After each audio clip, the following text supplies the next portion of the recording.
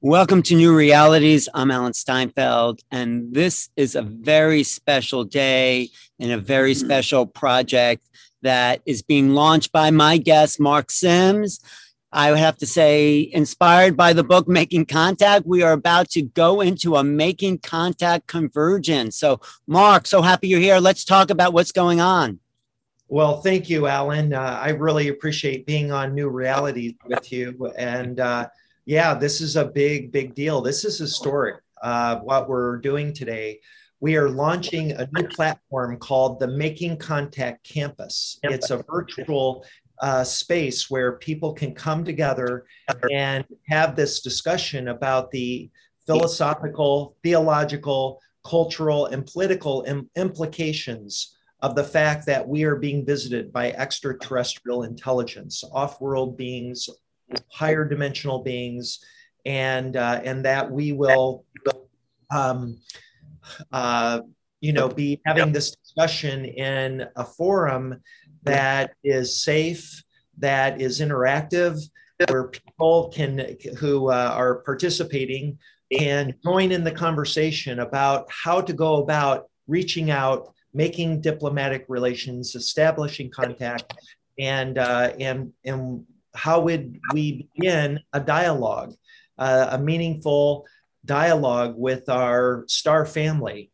And so we have these amazing speakers and lecturers that are going to be participating in a 5-day event that we're calling the Making Contact Convergence. Okay. And Wait, I just want to ask you, what is special about today? Well, I'm going to get to that. First thing I want to say is that anybody that's listening that wants to be part of this conversation needs to go to makingcontact.com. It's just like the book right there, makingcontact.com. And you will see the lineup of amazing lecturers and speakers and our panel conversations.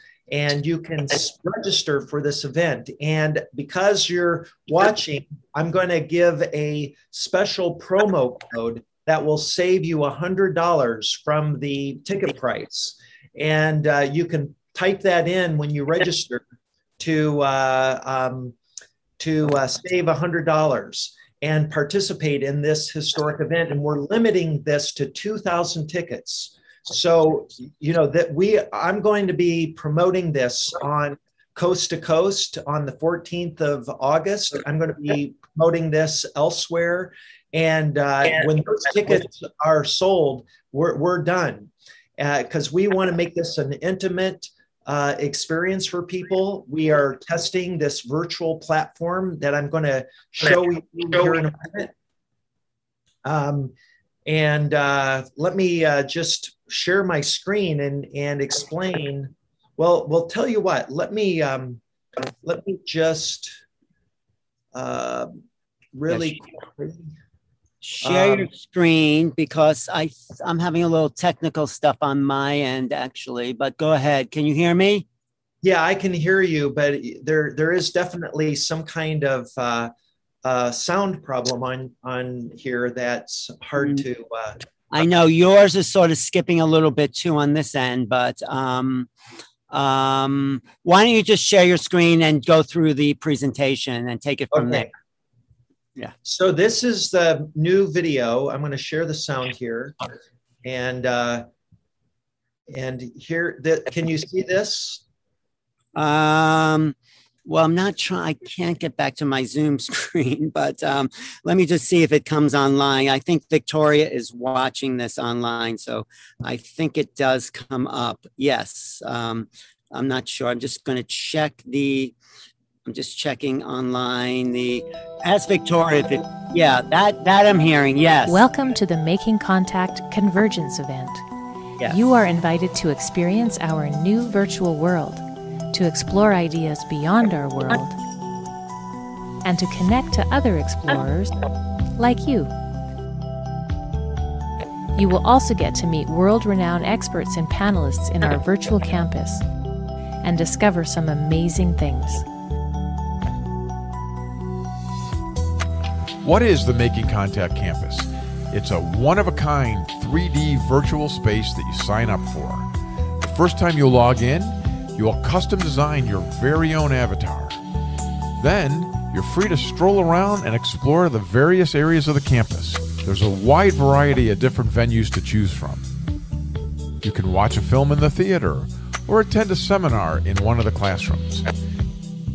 You can visit the giant expo hall, see artist expositions, or even join in on a scavenger hunt. Plus, there's a whole lot more. We look forward to seeing you right here on the Making Contact campus.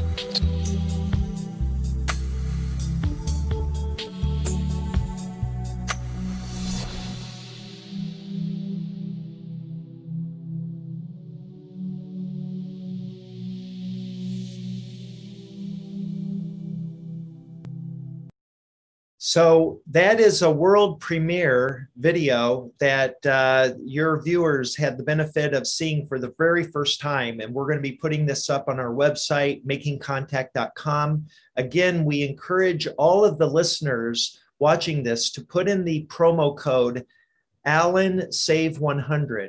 And that will save all the viewers $100 off the standard ticket price of $249. And again, we're limiting this to 2,000 people. That's what we're doing here. And so this 5-day event features these incredible speakers. We have, of course, Lou Elizondo, my co-producer, Danny Sheehan. We have Christopher Mellon. We have Ralph Lubenthal from the New York Times, who's going to be presenting and on a panel. Ralph Lubenthal, for those that, Rubenthal, who people may not know, again, Ralph Blumenthal. Right.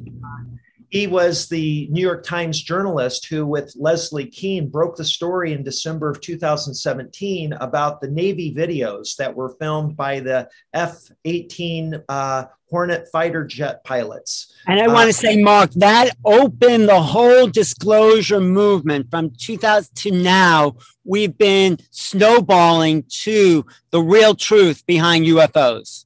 Right. And what I want to do here, I'm going to just bring up I'm going to bring up our website real quick. Great. Now, and you're going to talk about how people can join. I'm going to put something in the chat where they can get a code discount. So here's just some of the amazing speakers we have lined up. So you've got Whitley Strieber, a dear friend. I'm not seeing it on my screen though. I'm not actually seeing. I'm just seeing a blank screen. Is there something you could do to make it a little more? Well, I don't know what else to do. Can you just put up the screen again with the names? When you see it, we can see it. Okay, now I see it. See it.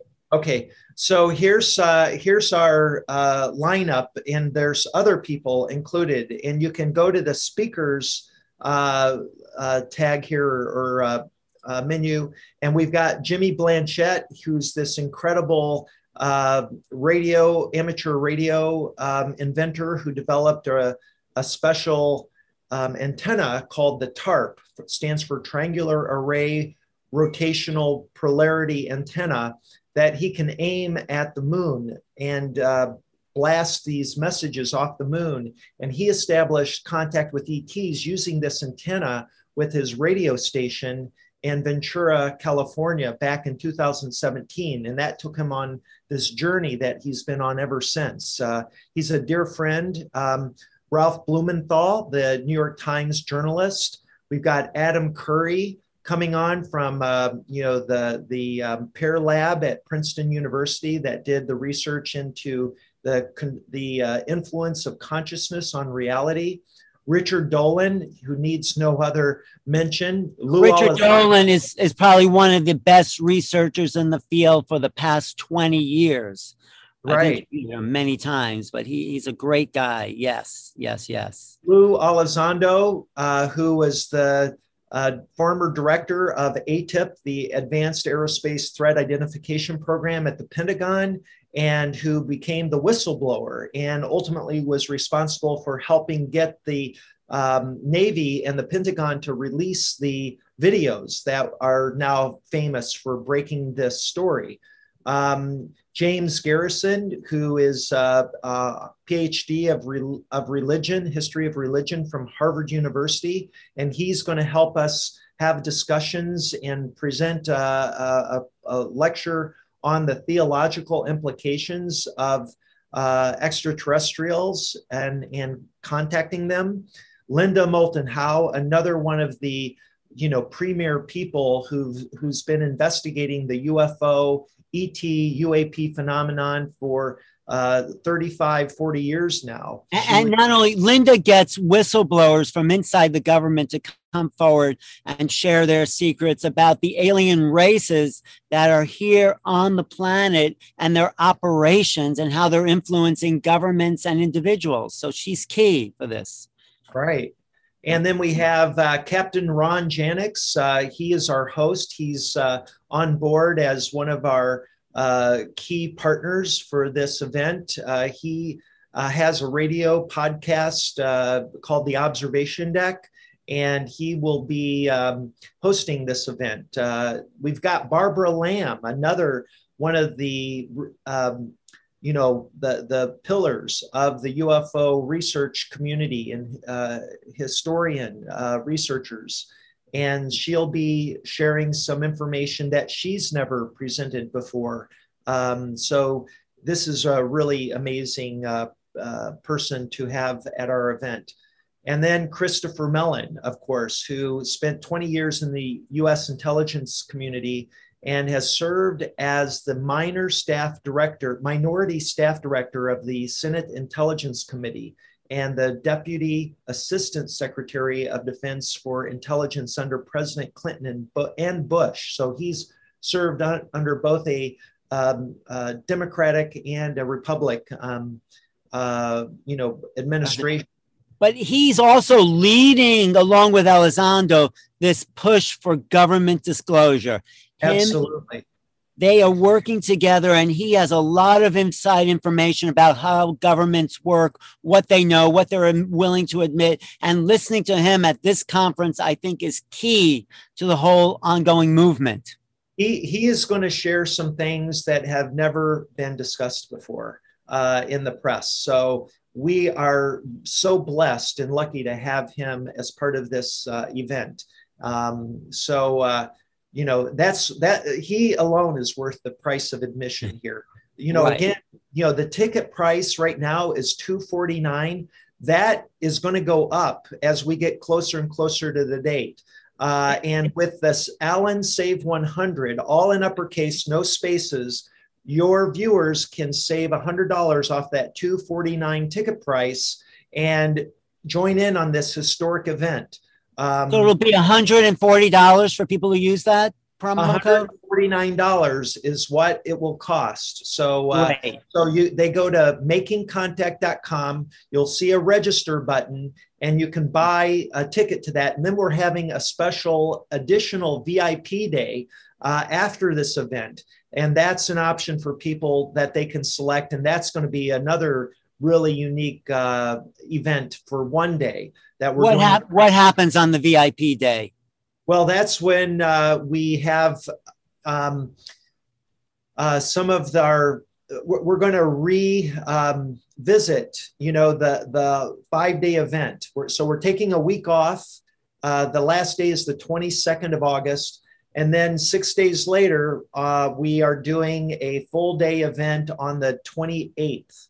And we will be kind of summarizing what happened. And one of the objectives of this 5-day meeting is to collect ideas and strategies from these thought leaders and luminaries on how to best reach out and establish diplomatic relations with extraterrestrials.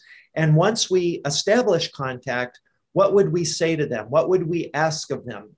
And so we're collecting these ideas and synthesizing that into a memorandum, kind of a white paper that we will then present on this VIP day about how we will implement these strategies for establishing a citizens diplomacy initiative and a program behind that. We're going to use this virtual platform as a training center where people who want to be engaged in this process as either an ambassador or an emissary or as a spokesperson can come and get trained by these people who want to help teach and lead this effort so that we can take this and create a movement that eventually will become a global movement for initiating contact and establishing diplomatic relations. Well, one of the things I think you need, just my suggestion, is the contactees. We need a really solid presence of people who've already been ambassadors. They've already been, because it's up to the phenomena itself. And these people, and I've had contact, you've had contact, we are a little closer to the possibility of reaching them and bringing a group of these people forward to be the ambassadors and the leaders of this initiation, because it's an initiation into another level of consciousness, I think works perfectly with these experts. Absolutely. So we have Whitley Strieber as an experiencer and contactee. Right. We have Jimmy Blanchette, who's an experiencer and contactee. There's myself. There's you. And we're going to have probably Phil Gruber, if I can get him. He's an amazing individual. I can get him. He used to be my roommate. I can get Phil. Oh, really? Okay. Well, he was at your book launch in Sedona on May 2nd, right? No, so, he was just online. He was just online there. Was he just online? I think Marina Sarin, we met her on Saturday Night Live. You remember her? Yes. I mean, that's right. There's a lot. Yeah. She was amazing. So we could get her. Marshall Summers is a famous contactee, and he is the founder of the Society of the New Message, a religious nonprofit organization that was established back in 1992. And he has this amazing message for humanity through his own personal contact experiences. That predate mine by a lot. He's barely comes out to speak publicly. I would love to bring in some of the old timers, like Kathleen Martin, who's the niece of Betty and Barney Hill, the woman who was in some of these the Andreasen affair. You know, the Andreasen, Betty Andreasen I think she's still around. I'm just throwing out suggestions. The Allagash Four, who've been. And Travis Walton. These are people who are really long-time experiencers. Yeah, there's no doubt. You know, we will be doing that. This is just the first of many events that we're going to be hosting on this platform, the Making Contact Campus. And will this be an ongoing play after this event is over? Can people visit the campus anytime? Absolutely. This is designed to be a place where people can belong and congregate and discuss these issues. And experiencers this will be a place where experiencers can come and share their information, their story, with people who are interested in a safe setting without feeling, and because you have an avatar, people who may have been contacted by extraterrestrials who feel, shy or otherwise not inclined to speak publicly can come to a place where they can begin having discussions and come out of the closet, so to speak. And do that in an anonymous format. And over time, as they gain confidence and maybe some courage through this process and feel safe in this environment, they might actually eventually become presenters themselves in this platform. So think of this as a Facebook for experiencierers. I love that. I think that's so important. I think it's really key for us to be making contact with each other. That's right. Perfect. Yes.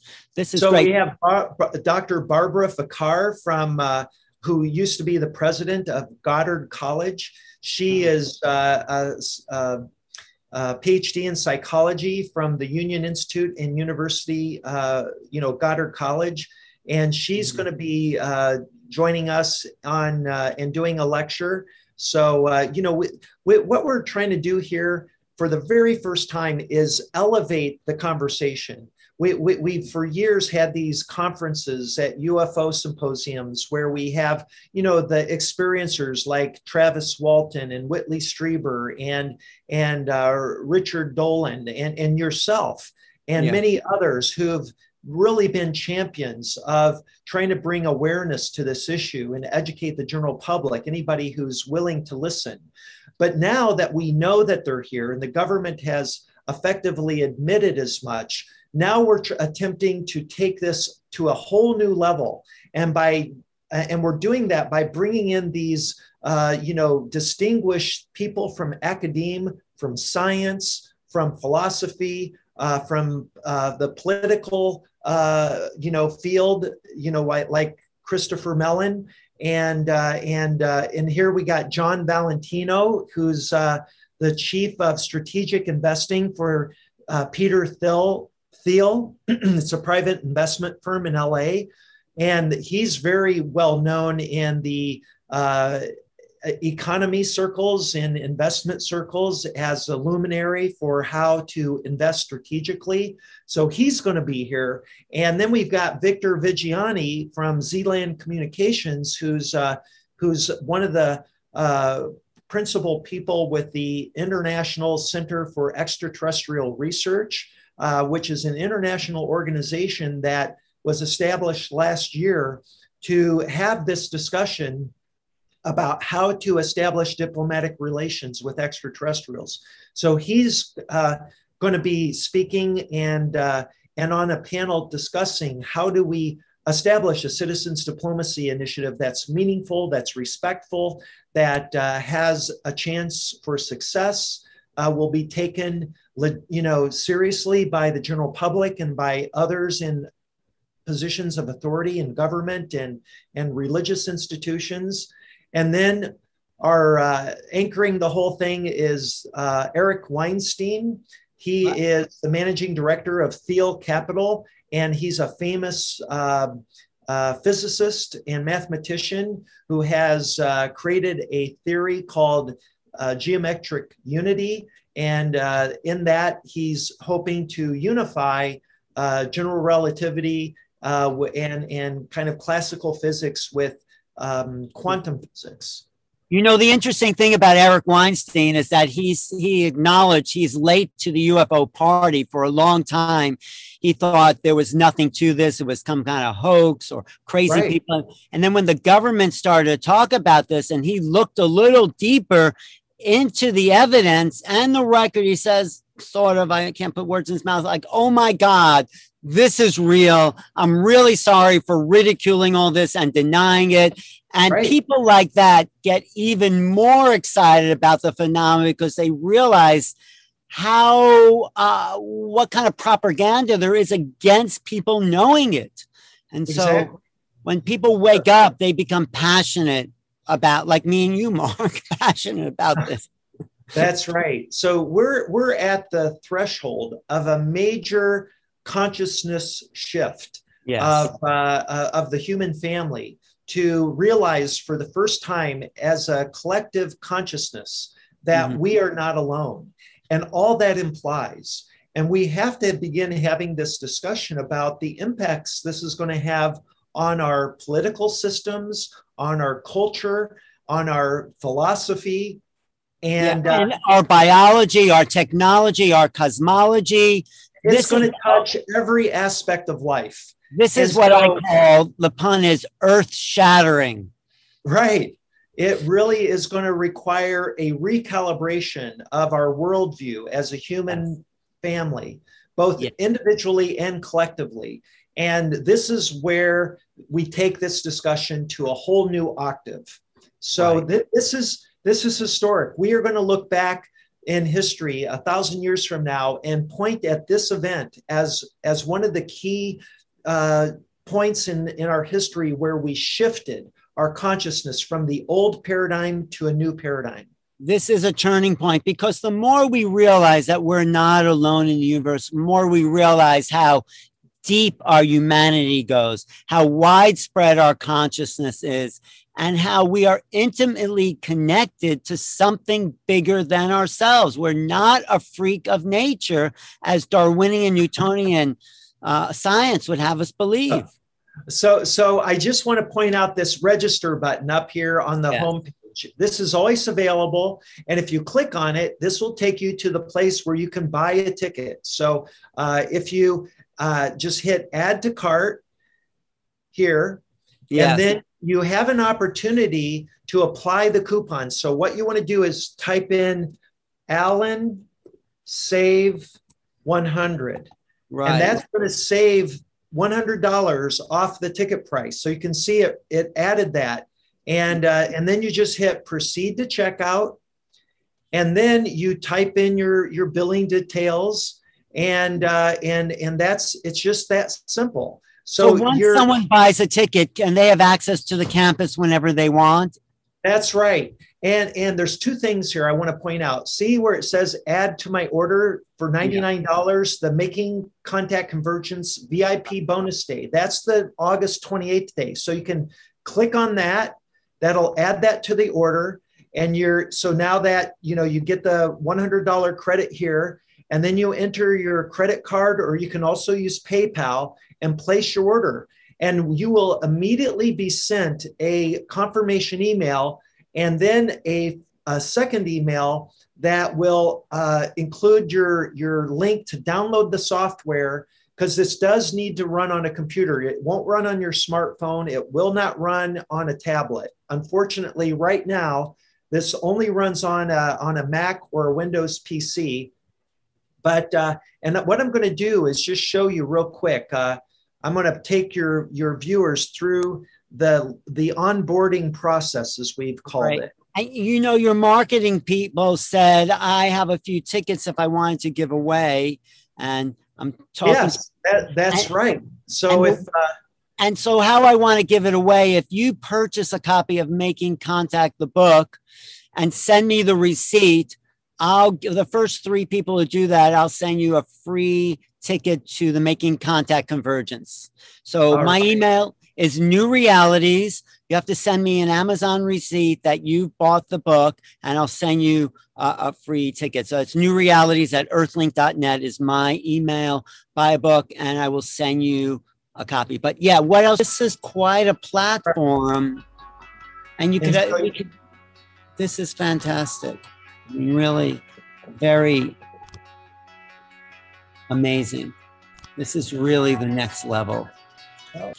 I'm telling you, this is the best $149 anybody listening to this has spent. So a lot of money, time, blood, sweat, and tears have been invested into this work, and you get the benefit of it for $149. And you are going to get in on the ground floor and participate in a historic discussion on what it will mean to our world and our culture and our human family for making contact, and even contribute. We want people to be involved and share their ideas and be part of the process. So we're making this open, transparent. There's nothing happening behind closed doors anymore. The government has lost their authority and their integrity in the 70, 80 years that they've been hiding this information and not disclosing it. This now needs to be a citizens movement. And this is the platform where that movement takes place. Right, absolutely. Making contact is an inside job, and we're making contact with these beings, ourselves, the planet, and each other.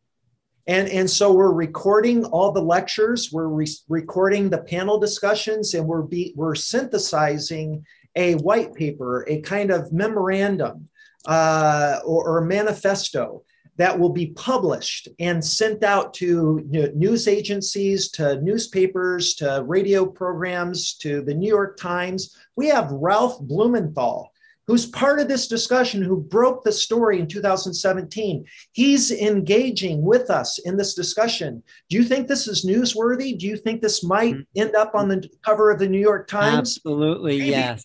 Maybe if we do this right, and you could be a part of it, you could say, I was there. I was part of it, that historic event. And when that article comes out on the cover of the New York Times announcing the Citizens Disclosure Initiative and this attempt to establish a global movement for making contact, you will have been able to say, I was there. Well, I'd love to help you edit that manifesto and make it. Well, you're part of it, Alan. You are already a part of this. So right. This is why you're here. Right. No, I'm very excited about it because this, of course, is stuff we've been studying for 20 or 30 years. That's right. And so this is starting to snowball in a big way for everyone watching this. We can be part of the solution because we're talking about it. We're in the environment of change and revolution. So this is a revolution, and you discovered the perfect platform for making that happen. This is where it's going to begin. This is where we shift the consciousness and launch a new era. This is it.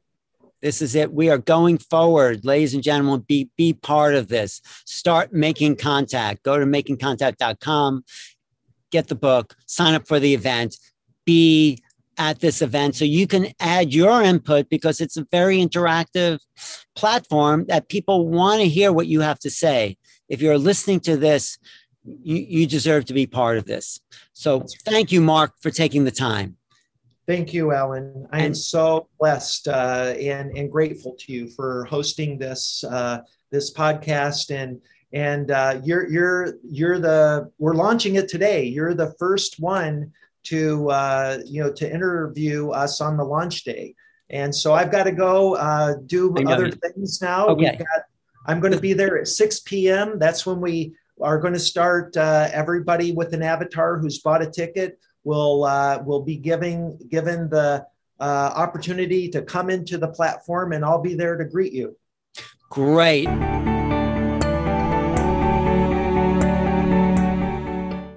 Welcome, everyone. Welcome to another Astral interview. And I have the honor here with me to have Alan Steinfeld, leader in consciousness evolution with 30 years of exploring consciousness as a lecturer on the speaking circuit, host and producer of the long-running primetime TV series New Realities.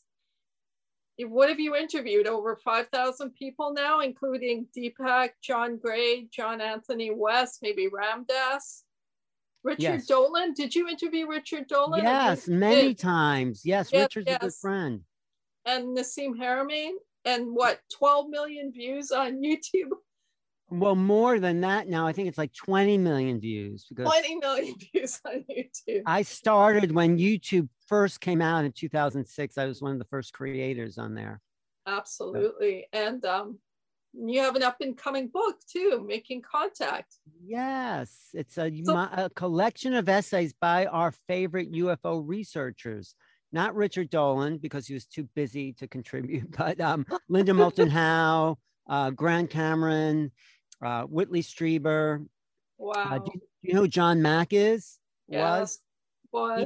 I got in touch with his estate, and there was an unpublished essay that they let me put in this book for the first time in publication. So. Oh my God, so exciting. Yes, and that. Yeah, go ahead. What were you going to say? Tell me before you go into all the exciting stuff about your book. Tell us a little bit about your life. Tell us about things that nobody knows about your life. That's a good question. Let me wait 1 second. Let me just grab something. Okay, you can cut that part out, right? Right. Okay. No, I just want to say one more thing about the book is that Daryl Anka has a piece in there as himself, but not as Bashar, as Daryl Anka. Oh, awesome. Amazing. So, but your question, okay, what can I tell you that I haven't told? Well, I may have told other people this, but I've never felt like I was from this planet. I never felt like a part of my family. Very nice people, very kind, but very, very earth-based, very, and very, successful in that realm of business. My father was probably the most inspirational person for me to reach out and do everything I've done, because he grew up in the Depression.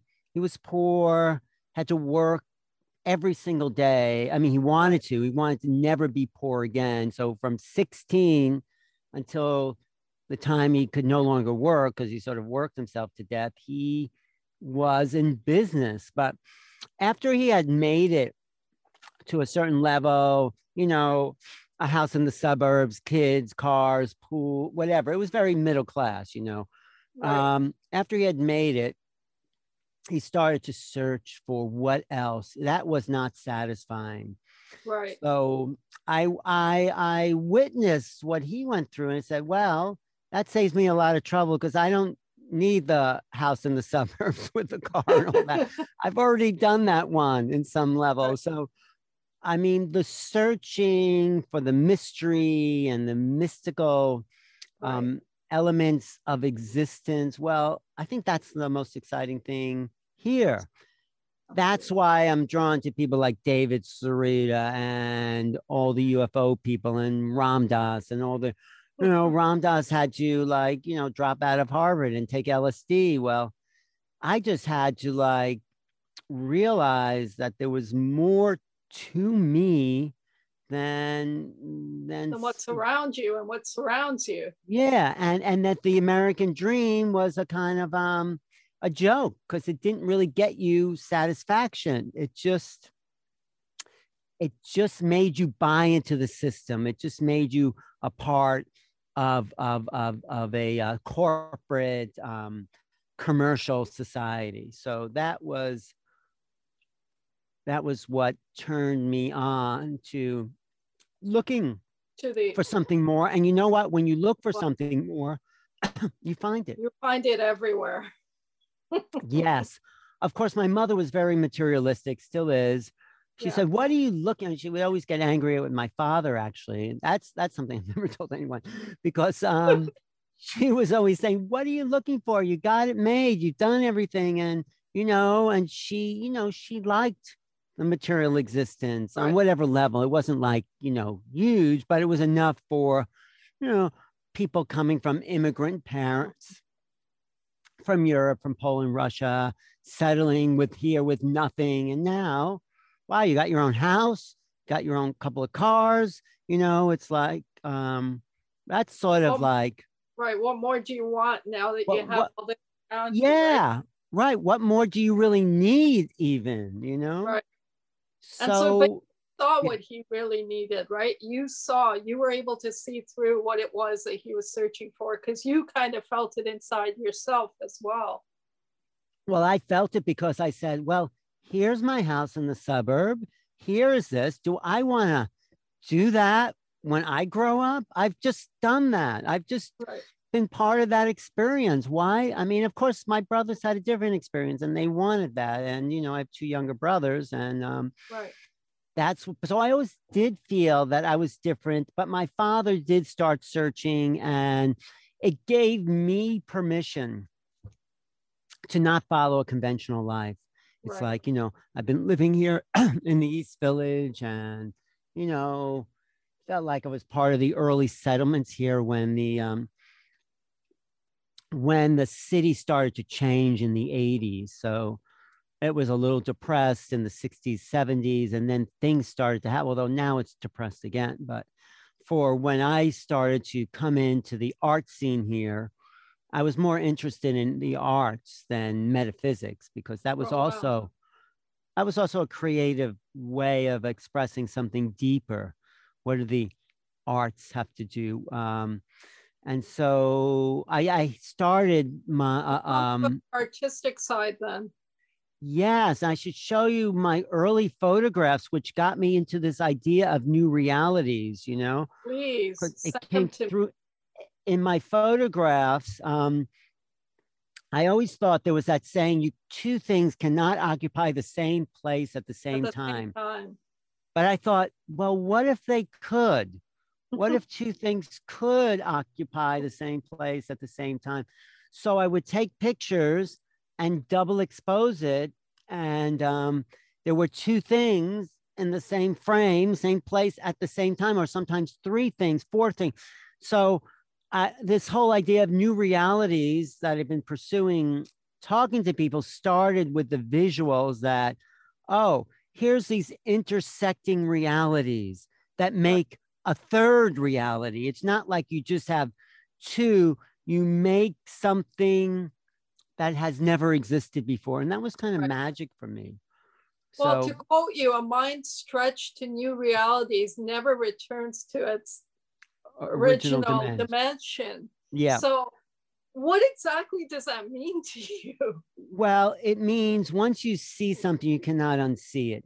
Once you experience a kind of multi-dimensional awareness that, or being just simple, being lucid in your dreams, when you start to realize that those realities actually exist, you can't go back to the small box. You can't say, oh, it's not real, because you've experienced, you know, the difference between knowledge and experience is that experience is innate wisdom.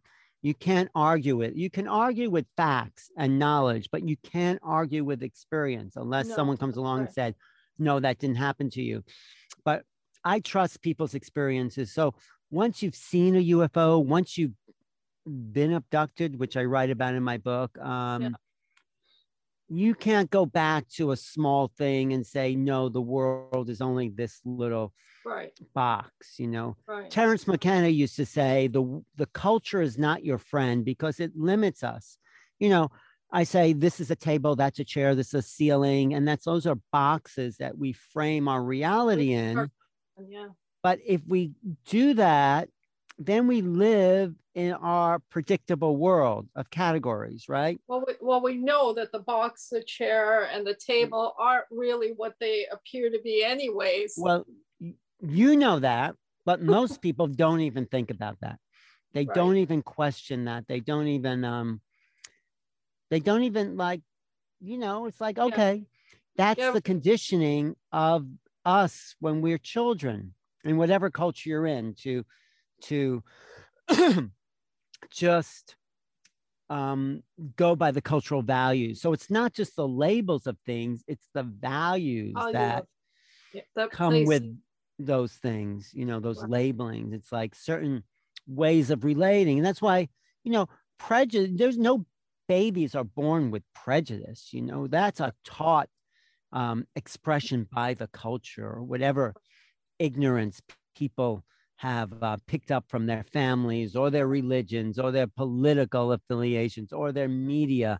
This is where my hope is, and my feeling is that we're born pretty pure, and well, every religious, quote unquote, religious book states that you're born masum, which is innocent or pure or right.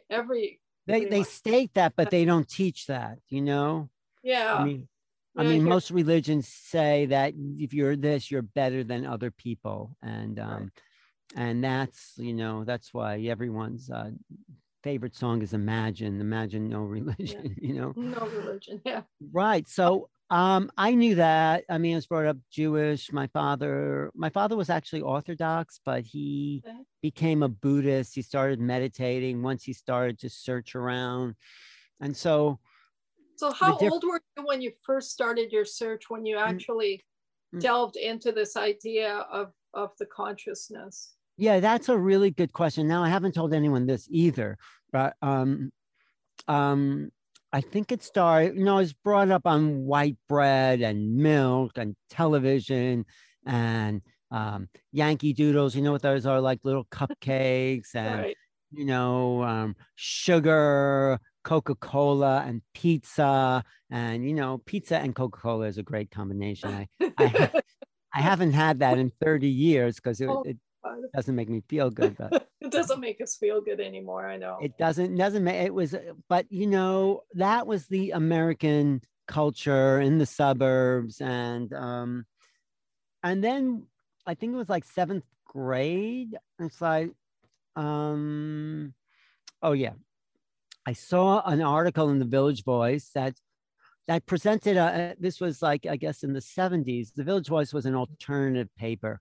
And it's like, and I just read something. I said, wow, there's actually another way of looking at the news. I mean, that was like, really, there was this, like, you watch Walter Cronkite, whatever the news is, and that's the way it is. I think he would end every broadcast that way. I was a little young, but I do remember some of that. That's the way it is. So if Walter Cronkite says that's the way it is, that must be the way it is. The way it is. And so you watch, I only had 3 stations, basically. ABC, NBC, CBS, and everything was pretty much the same. And that's what you believe because the media was telling us that's the way it is. But then I read this article in the Village Voice, and it's like, well, maybe I think it was an anti-Vietnam War thing because that was still going on. It's like, wow. I mean, this war is not what they're telling us. And well, the big awakening about today where you have the submitters and you have the rebellers and these different mindsets that are happening right now even. Right. But there was no opportunity to have a different mindset back then. Right. But, I think it actually started earlier in second grade, 1963. I'm giving away how old I was, but that doesn't matter. Doesn't matter. The teacher comes in the room. I think it was November 21st, saying the president has been assassinated. Oh my God. Like, I didn't know what that word meant, assassinated. I thought, and I said, what is that? Well, he's been killed, someone said. I said, really? Why would someone kill the president? Because, and then that word assassinated always stuck out in my mind. Well, he wasn't just killed or shot, he was assassinated. That's different. I started to think about, that stayed with me because it was a trauma. It was like, it was like 9/11. It was like a world trauma. It's like, it's a world trauma, right? Yeah. It was like a world global trauma and more here. And, actually I remember even watching the Nixon Kennedy debates and I think that was 1960. I must have been like 3 years old. And my parents said, who do you like? And I immediately was drawn to Kennedy. He just looked nicer. So I had some identification. Then I guess I was like 8 years old in second grade, and there's the president was assassinated. So does that mean he was just shot, or does it mean that there was some political conspiracy? I'm not much of a conspiracy person, but yes, you have to admit that the Kennedy JFK assassination was sort of that first. Let's say controversial. Well, controversial, but the first step into what is now like a full-fledged occupation for half the country, conspiracy theories. Yeah. But that was the beginning. That really was like because for someone in grade 2 though, how did they latch on to the assassination? Well, it was just that word I had never heard before, assassination. I just never heard it before. You don't really, if it's not in the news and no one had been really assassinated in the country probably since whenever, McKinley, maybe that was 1899. But so I latched onto that word and it kept thinking. And then, I started to look at that. I read the Village Voice in 7th grade. I picked up National Lampoon, also around high school, junior high school. National Lampoon was another satire or making fun of the establishment, Yeah. And then I used to listen to the radio at night because I couldn't fall asleep. I think I would have like E.T. invasion nightmares or something like that, but I couldn't fall asleep. I would listen to Long John Nebel, who was like really the Art Bell and George Norrie of the 1960s. And he would have these way out guests about astral travel and people on different planets. And it was late night radio. And that started to make me aware of other realities. And and the fact that people didn't all think the same. You know, you grow up in suburbia and everyone thinks the same. They dress the same. They talk about the same things. You know, it was good, at least in the town I was living in, that it wasn't all just, you know, young kids of one type. We were kind of mixed with other people. I mean, other groups there. I mean, there was the Jewish, there was the Italian, there was the Irish, there was the WASP, and so it wasn't just it was mixed together in a Right. nice way where we could. So it wasn't just like all one type. Right. Right. So that was an open. Of course, you never met a person from India back then, or there were no Black people in my school or Asians either of any sort. So it was a Wow. very white bread Long Island, but it wasn't racist or prejudice. It just happened to wasn't be a there. town where it wasn't there. Yeah. I Yeah, hear.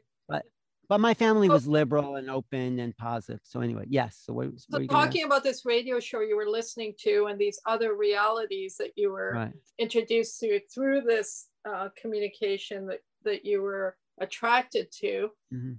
So Yeah. was there one that you attached yourself to? Was there one specific mystical reality that you Well, were it wasn't mystical back then. It was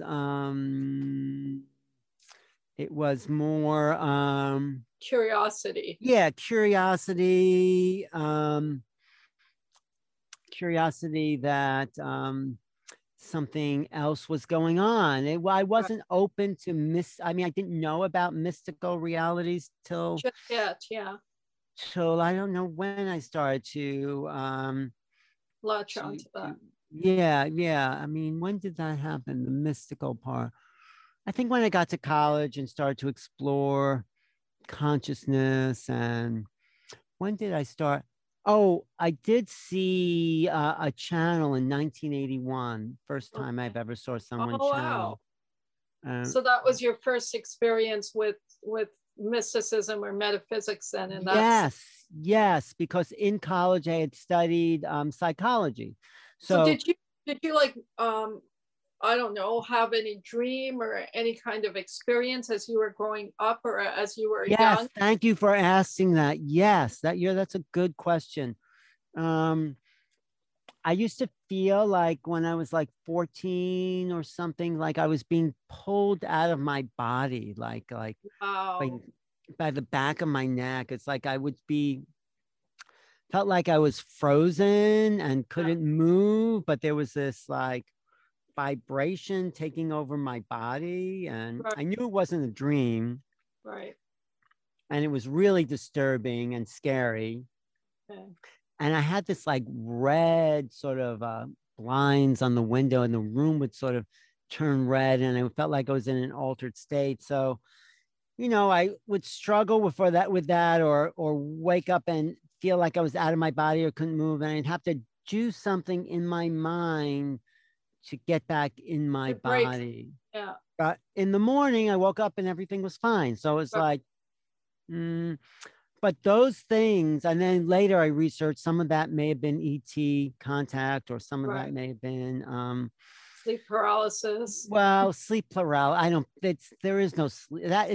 Sleep paralysis means you're not really in your body. It's like you think you're in your body, but you can't move because you're not in your body. I've had that experience. Well, that's because you've had out of body, you know? Okay, so you were telling me about your experience, and that yeah, so that sounds ET, or it almost sounds abduction, even for that matter.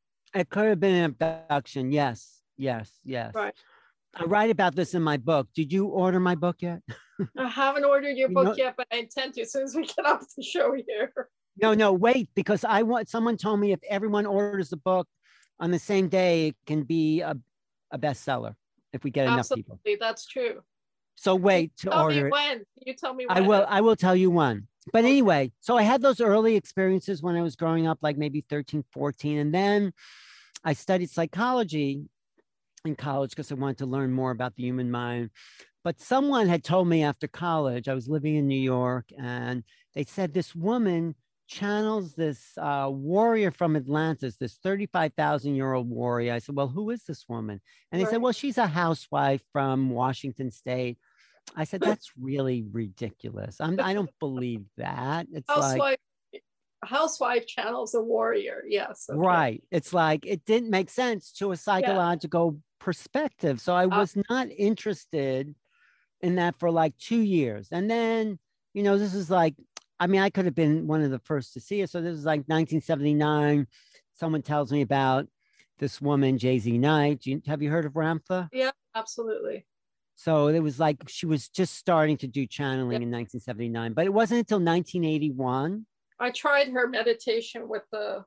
Oh, it's great. That actually changed my awareness more than anything I ever did once I got into Ramtha. But I didn't get into him right away. I had to think about it for 2 years. And then someone had left these audio tapes in my apartment from my roommate, who I had here in New York. And on the tapes, Ramtha was answering questions. And there was this one question by a woman who said, asking Ramtha about her health, and she had this really bad skin, you know, with acne, I guess. And she said she had tried everything to actually heal that.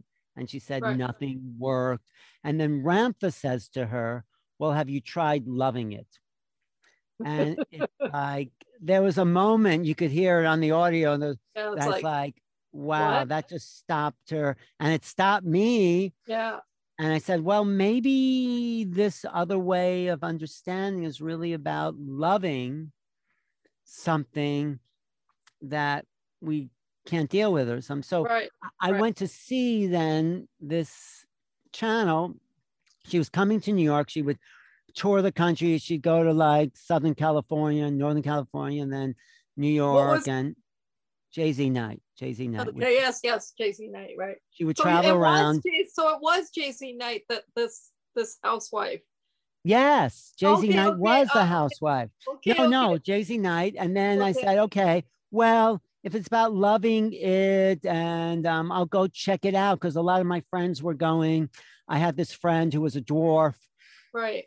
From college. I knew him, Bobby Faust, great guy. He's no longer with us, but he asked Ramtha a question, which Jay-Z Knight would channel Ramtha. He said to her, why am I a dwarf this lifetime?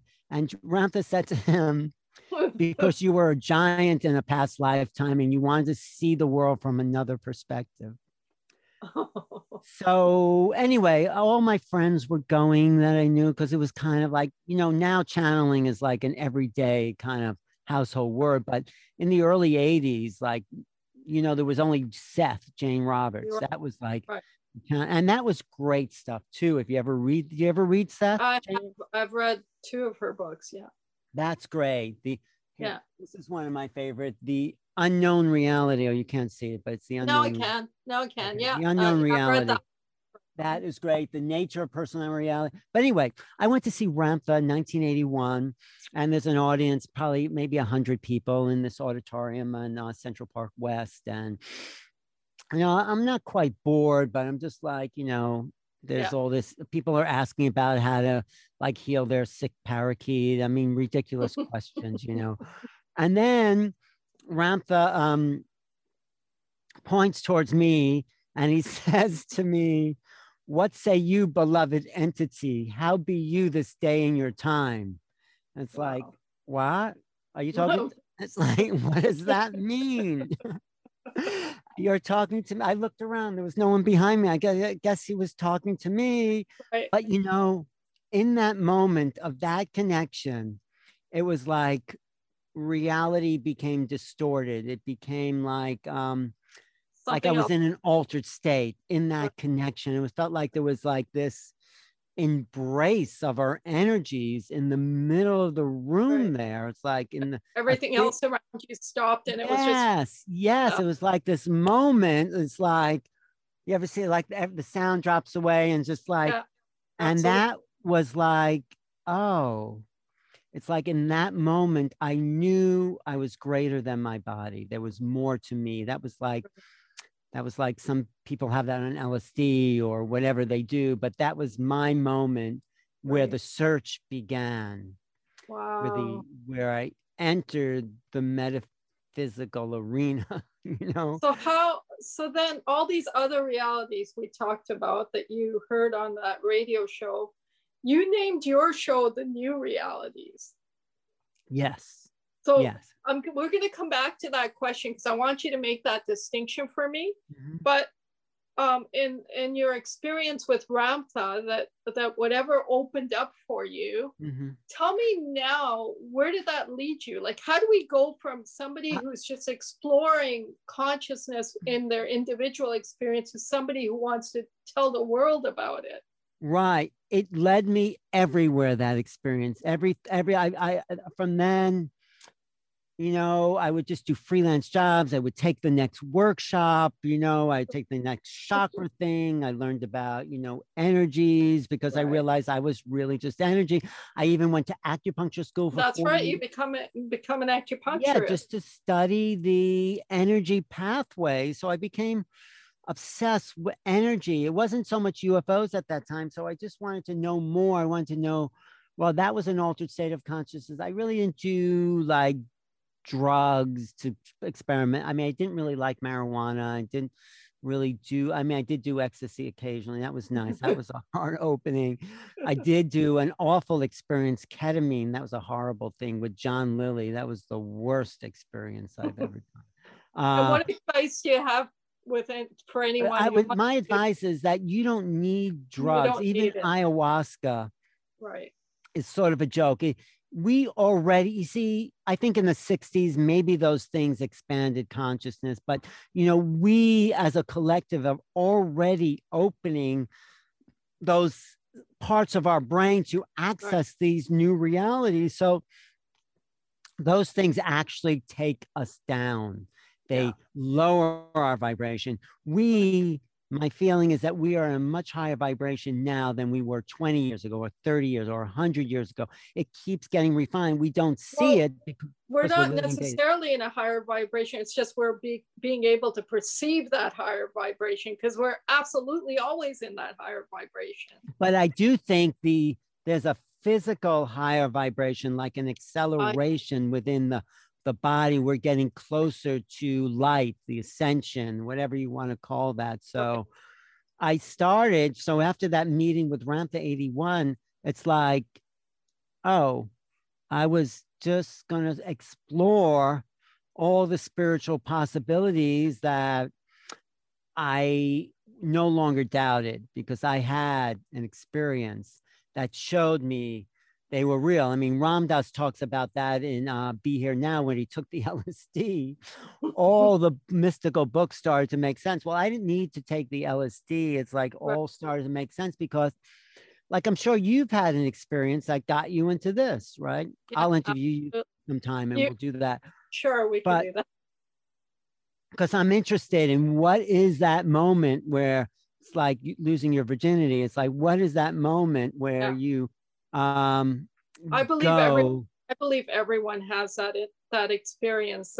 Well, not everyone. I think there's a lot of people I know who haven't had it, but you know, the people we know, yes. Yes, that's true.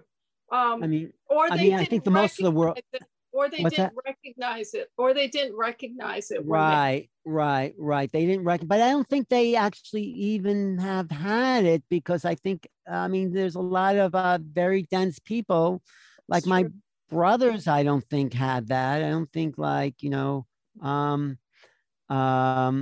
hear you because I feel the same way about my brother and sister.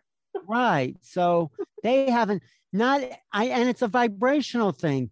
Yeah. Meeting Ramtha in 1981 shifted my vibration because I was ready for that. I mean, somebody else may have had the same experience and it's like, oh, that was interesting. But for me, actually, before I met Ramtha, I was kind of looking at different spiritual traditions. I was looking at gurus and Osho. And it's like, I didn't really want to dress in orange. That was not a good color for me. I didn't want to wear someone's picture around my neck. So I wasn't into worshiping somebody in the Eastern Indian tradition. No, nothing personal, but I just didn't. And in the Western tradition, it's like you had to follow this unseen being Right. who sat in judgment, Right. or that's the Judaic, or like this bloody person on a cross. Right. You had to worship some bleeding person on a cross. That didn't make any sense to me. Although I think Jesus is a great teacher once you really Absolutely. learn the true story about it. But so anyway, I wanted something unseen. And that was the one thing Ramtha said in the talk that I went to. He said, everybody wants to know what channeling is. Everybody wants to be a part of this phenomenon. But the real question is, who's coming through that body? Right. Where's that energy? Where is that? What is that? What are you? And what are you? Right. Absolutely. So he turned the question around. Instead of like being fascinated with the channel, be fascinated with the source of your own energy.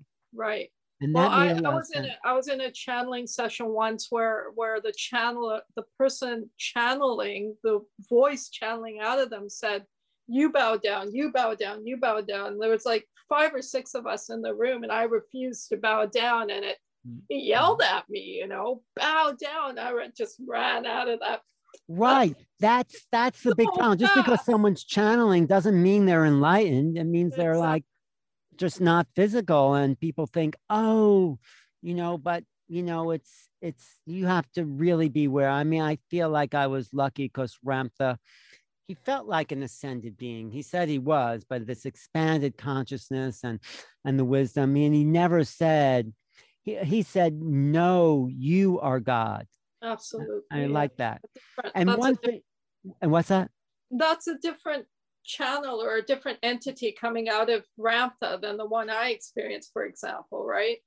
I don't know. Who did you? Yeah, right. Then the being you experienced. Then the being I experienced. Right. Definitely. Well, there's an infinite amount of unseen beings, and they're not all woke, as they say these days. I mean, like Bashar or Esther Hicks, and we're talking about some very sophisticated channeling coming out of them, right? Yes. Although I like Bashar, of course, because he's brilliant. But Esther Hicks is very. I mean, she's okay for beginners. It's just my judgment, but it's very. I mean, the law of attraction is great and it works, but it only gets you what you know. Right. If you focus on what you want, but what Ramtha was saying was, we're here to make known the unknown. Right. That's like one of his like basic principles. The reason you incarnated was not to have a house and get all those things, and that's actually in the way, or that's not why you incarnated, to have a lot of stuff. It's not about the law of attraction. It's about being a creative being. And with your creativity, you bring something new into the plane of existence and adds to the wisdom and the joy of the world. That's why you incarnated. That's what you're doing with this program. Absolutely. So you're here to own the human experience. This is Ramtha.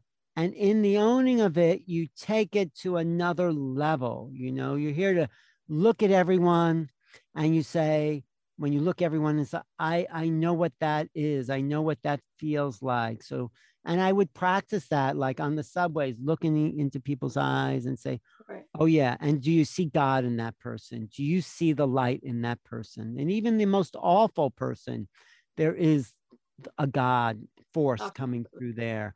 Or, so that was a practice. And it's like,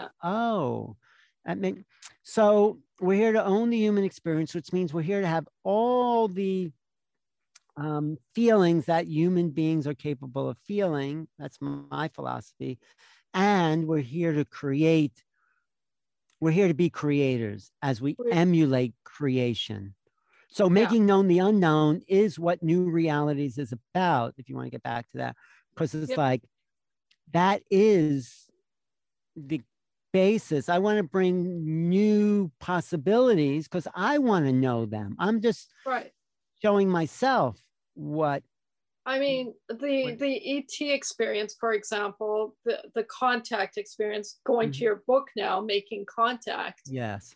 As we come to our close, making contact, for example, that wasn't as predominant as it is right now. Right? Yes, you're absolutely right.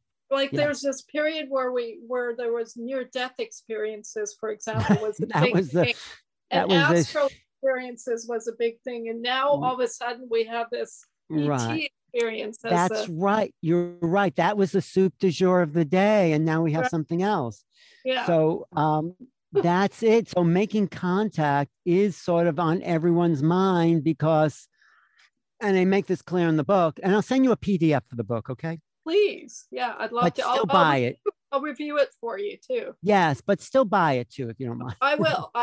But it's making contact is actually a two-way street. Everyone is waiting for them to show up, but we have to shift how we're thinking if we're going to be open to making contact. So it's like we have to reach out, and as they reach towards us, we meet. That's the making of contact. It's two ways.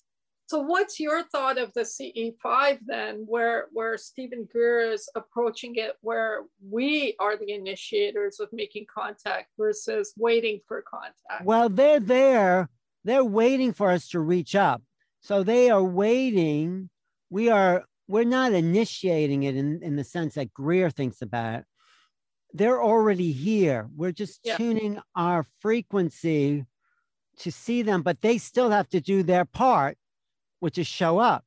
Right. So they're here and they're changing people's consciousness by planting new possibilities in people's minds. Did you hear that interview with Anjali, the one Roderick brought on? I sure did. That was that's mind blowing, isn't it? It felt like she's experienced every single phenomena you could possibly think of in that sense, right? Whether it was near death, whether it was channeling, whether it was experience, but she has a real message for us. She is going to be part of this next wave, I feel.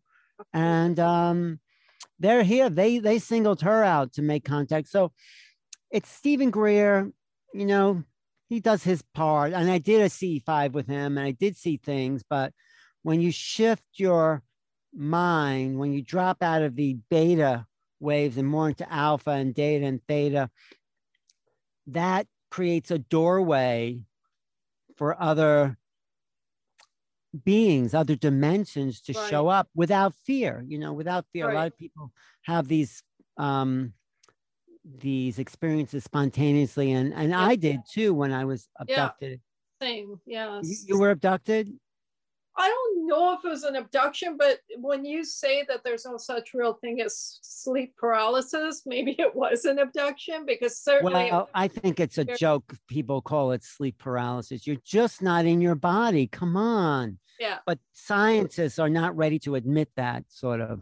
But I did have an experience that was showing me where I felt like I was in my body and out of my body at the same time, if that makes sense to you. Totally makes sense, because that happened to me, because you may be out of your body, but your consciousness is still, I don't believe in a silver cord, but somehow connected to the body. So when I was out of my body, I was able to feel my body breathing and all that. So I was able to be, actually, Carlos Castaneda talks about it, being here and there at the same time. Did you ever read Carlos Castaneda? I did, absolutely. I did you read all his books? While ago when I was 20. I don't have all his books, but I did read his main That was a huge influence on me. So I think the three major influences for me. I listened to his audio books. Right. I had all these cassettes. Three major influences for me was Carlos Castaneda. I took one summer and read every single book in order. And it's like one long story. It's like, it's not like the ending of a book, like one book leads into the next. So I think he has 8 books out: Teachings of Don Juan, Step of Reality, Journey to Ixtlan, Tales of Power, all this. And it's an incredible story. And he just didn't have enough impeccability to make the definitive journey. And so when I read that, I felt positive about almost everything. Do you know what I mean? then It is when, possible. but then when I read something like Robert Monroe, it felt like this darkness comes in when I read. Really? Is that, I never read that. I never heard that. In Robert Monroe, is there that? Well, it's just that, like, for example, you have to protect yourself, and in that sense, right? Do you know what I mean? Like, I know what you mean, but I think if you have to protect yourself, then you're attracting what it is you're protecting yourself from. Exactly. And yeah, I don't. Until I read that in Robert Monroe, I didn't feel I needed to protect myself. Well, you don't. If you don't feel you do, then you're. I mean, there are some weird astral entities out there, but right. I mean, I've had outstanding experiences, but I haven't really had any negative experiences per se. Yeah, because you're already at a different vibration. You're already there. Right. So I wouldn't worry about it. Right. I mean, right. You're good. You're good to go. Really. But tell everyone about your book now, and we got to do this again because I've no, let's do a part 2 more. I really appreciate the early childhood questions because it gives me perspective because but my book, so after the Ramtha stuff, I did have some UFO, I did have a UFO experience, abduction experience, or real abduction, not just like it's in 1987. So tell us about that before you go. Well, I was driving cross country with this girlfriend. We stopped by this road, and in the night we felt like we were frozen, like we were just like, it's not like we were sleep paralysis. We woke up in the same position we went to sleep in. Then that never happened. You don't even remember something like that. Right. It's like, and in my book, I write about this, so you can read that, but it was like a time mold was made of us. We were taken out of the present time and brought into this other reality, and then put right back into this mold, like that was made of our imprint on time, is the only way I could describe that. And and it took me, and I heard what's his name, Bob Lazar talk about this, that they were able to do this, freeze time. And that happened after I had my experience, or he said this. So the anyway, Philadelphia experiment also talks about that. Yeah, I don't know about the Philadelphia. I mean, yeah, there's a lot of talk about it. I'm not sure what to believe about that, though. But I too, I don't know what to believe about it. But anyway, in that this abduction experience, it took me 20 years to integrate that whole thing. I'm still integrating that. But after that, I said, what happened to me? And I met Bud Hopkins and John Mack, Whitley Strieber, really the big names. And it's like, I sort of became obsessed with the UFO ET experience. So I would go to all the conferences and, just hang out with Linda Moulton Howe till 2. Friend David Sarita at that time. I probably met David then, and lots of people. I hang out with Grant Cameron and Whitley, go out. I mean, these are the all-stars of our team. They've been Travis Walton. A bunch of us were on a UFO cruise together with Travis, and they're regular people, but I found the whole UFO group very intelligent, very open-minded for the most part, most of them, and looking to this other level of reality. So I became sort of good friends with a lot of these people. And so I asked them when I went to I'm writing another book about a very, unknown abduction that happened in the 1800s. But I went to this publisher. I said, well, I have this book about this great abduction. And he goes, well, we're not ready for that. Why don't you write an anthology?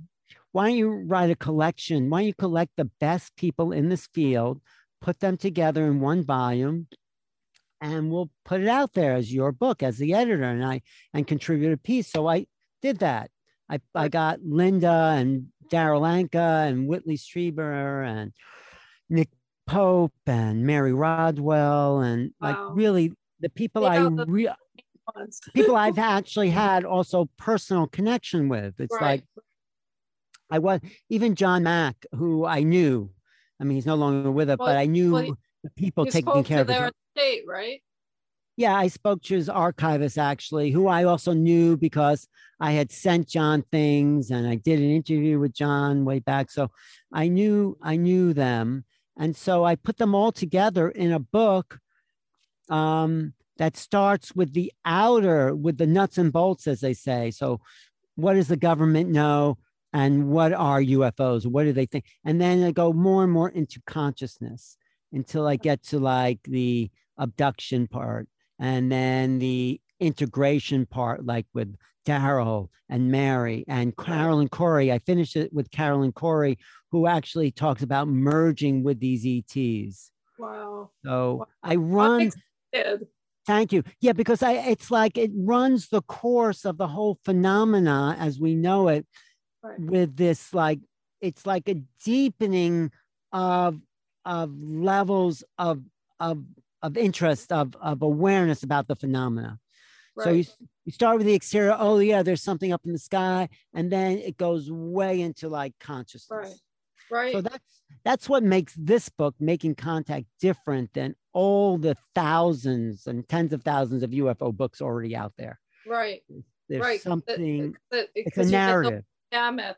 Yes. There's a spec. Yes, exactly. I'm glad you get that.